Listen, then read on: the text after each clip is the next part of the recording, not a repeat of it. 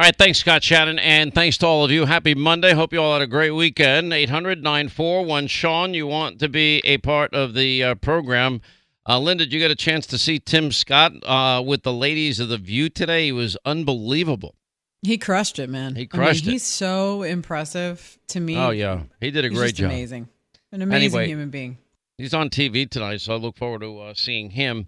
We got a lot of ground to cover. Look, I just keep you in the loop of everything that I'm hearing. I'm just telling you inside media circles, and meaning the mob, and inside of the Beltway, chatterbox class, just rumors, potential indictment of Donald Trump with the special counsel this week, that it could happen some point this week. Which would seem pretty early to me regarding, I guess, the document probe. There were two probes that he was supposed to look into. One was the Mar-a-Lago raid, the document issue, and we know that there is a grand jury seated today on this issue. Maybe people are just overblowing it. I tend to think not, because if you are Donald Trump, if your last name's Trump, you're treated a lot different than if your last name's Clinton or if your last name's Biden. The fact that we keep hearing about Trump's special counsel, not a peep, not a word out of the special counsel investigating Joe Biden is it should be remarkable to everybody. Grand jury set up, people being called in left, right, sideways, et cetera, et cetera. Well, what's the other guy doing? Apparently nothing. Certainly not leaking like, everybody else has leaked in this other case. So is there any truth to it? There could be, is the answer. I don't know the answer to that question.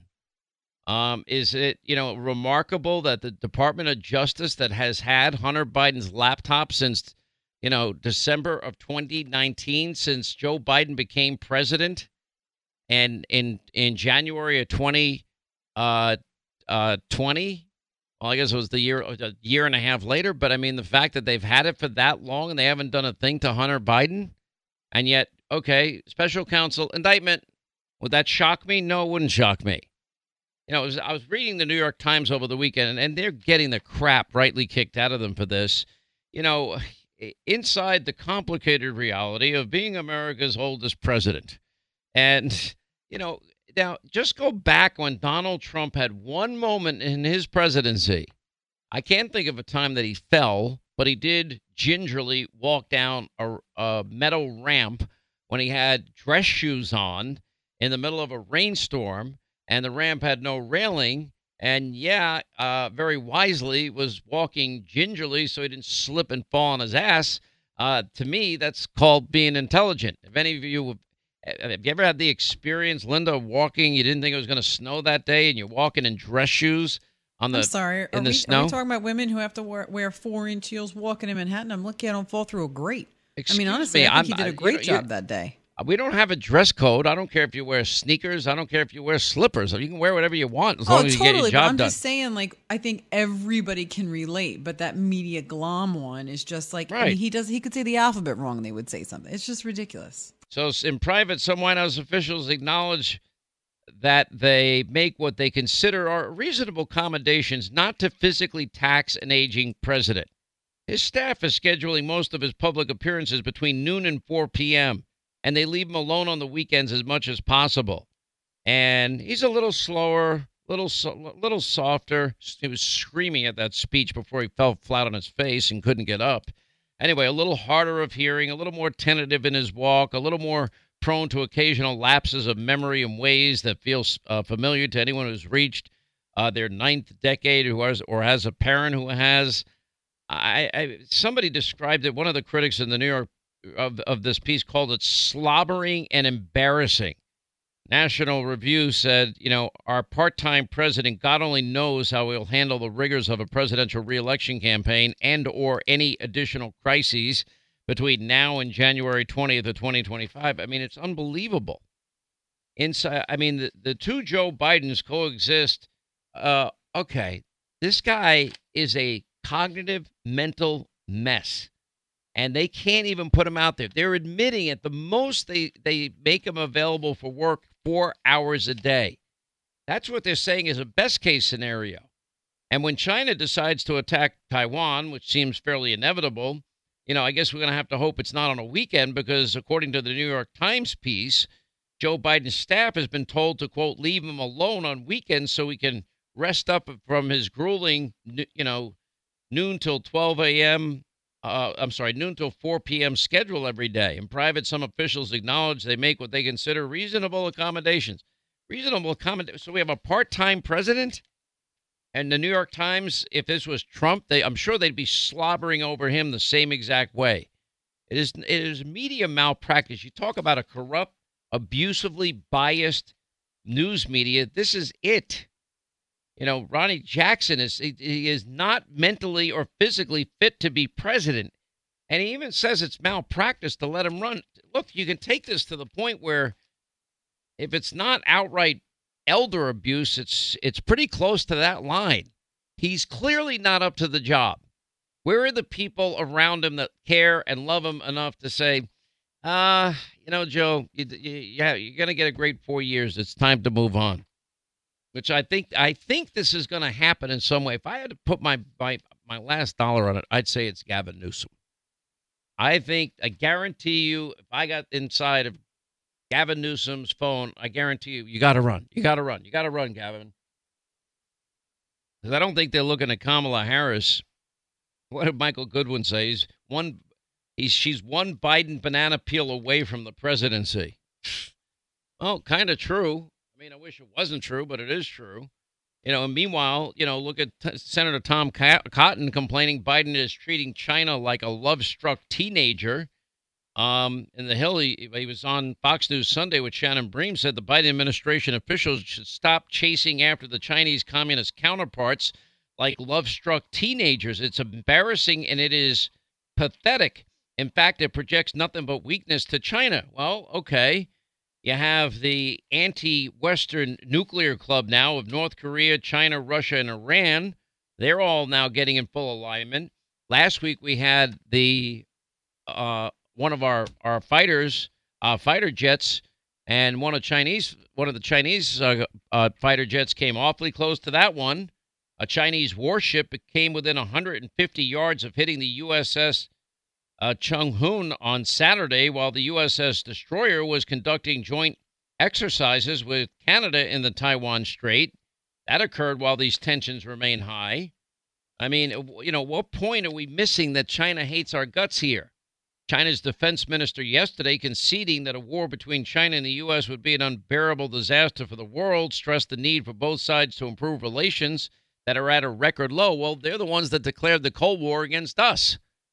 And it was last week that America, Joe Biden's administration, got snubbed yet again by China when they offered Defense Secretary Austin to meet with his counterpart, and they said no. And by the way, the U.S. did release video showing this close call in the Taiwan Strait with this Chinese destroyer. This would be an unbearable disaster. And now that China is brokering deals with Iran and Saudi Arabia, now Syria and Saudi Arabia, should it surprise you that Saudi Arabia is now welcoming the Venezuela leader Maduro, the two-bit dictator thug from there that Joe Biden's now making rich because he's, stopped ostensibly American energy independence and is now relying on countries that hate us? That would it surprise any of you to know what the Saudis did over the weekend in terms of energy? By declaring that, they're going to cut back on energy production. Joe Biden's foreign policy incompetence is eating up yet a larger portion of your family budget this summer. Saudi Arabia, according to the AP, will reduce how much oil it sends the global economy, taking a unilateral step to prop up the sagging price of crude after two previous cuts to supply by major producing countries in the OPEC alliance failed to push for higher oil. Okay, well, they're doing it because of a void, an artificial reduction in the world supply because America has taken itself out of that business and unilaterally disarmed. So these new cuts that the Saudis are now talking about, members of OPEC countries and their allies, they're also considering more cuts after their 1.3 million barrel a day cut. This time they're going to cut it another million barrels a day, because they want to get the price of a barrel of oil close to $100 a barrel as quickly as they can. So oil prices will soar as Russia Venezuela, OPEC nations, the Saudis, and the Saudis also acting independently, slashing oil supply. Well, what does that mean? That means that you, the American taxpayer, are going to pay more for everything you buy in every store you go to. You'll pay more to heat and cool your home. You're going to pay more to fill your gas up. By the way, you want to see what's coming to America? Irish farmers now rebelling against a proposal to cull tens of thousands of cattle a year to help Ireland meet their climate change targets. I told you they're coming for your beef. It's only a matter of time. And their effort to reduce emissions from farming by a quarter. I mean, what are we supposed to eat? Are we supposed to eat the grass that the cows eat or the hay that they're eating? I don't know what the hell cows eat. What do they graze, right? Or whatever they're eating every day.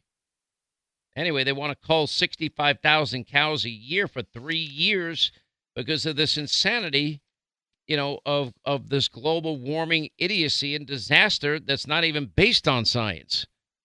By the way, the New York Sun had a great piece how Americans now, this came out in the first town hall that the fake news CNN did when he said drill, baby, drill. The crowd went absolutely wild because at no point during the Trump presidency, I checked this out. Linda, double check me on this fact. I don't think a price of a gallon of gasoline went above $3 when Trump was president. Pretty sure. BBC, this was on Drudge today, solar panels, an eco disaster waiting to happen, you think? Now that while being promoted around the world as a crucial weapon in reducing carbon emissions, solar panels only have a lifespan of up to 25 years. By the way, what are they going to do with that? It's just like the electric car myth. Now, 90% of our electric grid, if you're not in a brownout state, 90% of that grid is fossil fuels. All right, so now you have to pillage Mother Earth by getting the manganese and the cobalt and the nickel and all the minerals that are needed and necessary to make electric batteries for your electric vehicles. They weigh a ton, which means it's not as efficient. Then you got to charge it in your charging system, 90% of which comes from an electric grid that's powered by fossil fuels. So explain that to me. I mean, this is now the Biden nightmare. And by the way, with all the talk and the rumors and the chatter that's going on, we also had that. Why do I believe if it's chatter about an impending indictment of Trump, I believe it. And when it's pending chatter about the indictment of Hunter or Joe Biden, I don't believe it.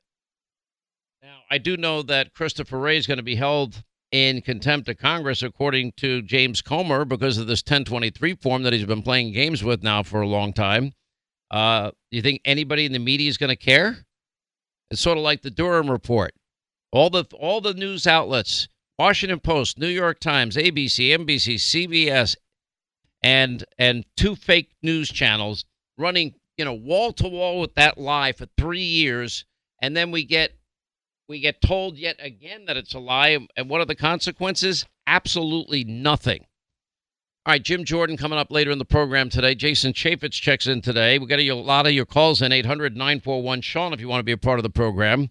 I've been telling you about this woman in Atlanta, victim of home title theft. American homeowners are now being targeted by cyber criminals all around the world, not just around the country. Anyway, she drives home to her Atlanta home, and there's a bulldozer in her front yard tearing her home down. The company tearing it down bought it from a criminal who stole her title online and sold it without her knowledge. Well, this really happened. You don't believe me? Google it. Anyway, our friends at Home Title Lock, they showed our entire team here on the Sean Hannity show how easy this is to do. They pretty much stole Linda's house within 6 minutes, but they also will show you how to protect your home's title that verifies you are the genuine owner of your home. It means more than monitoring, and if you're a victim of fraud, our friends at HometitleLock.com, they're going to work to make sure your title is restored in your good name. That means you need the protection that I have, and everyone on Team Hannity is now getting. HometitleLock.com. If you go there now and use the promo code Sean, S-E-A-N, our friends at HometitleLock.com will give you the first 30 days of protection free, and they'll give you a free title scan to make sure and verify that your home is still in your name. That's HometitleLock.com, promo code Sean, S-E-A-N. HometitleLock.com, promo code Sean.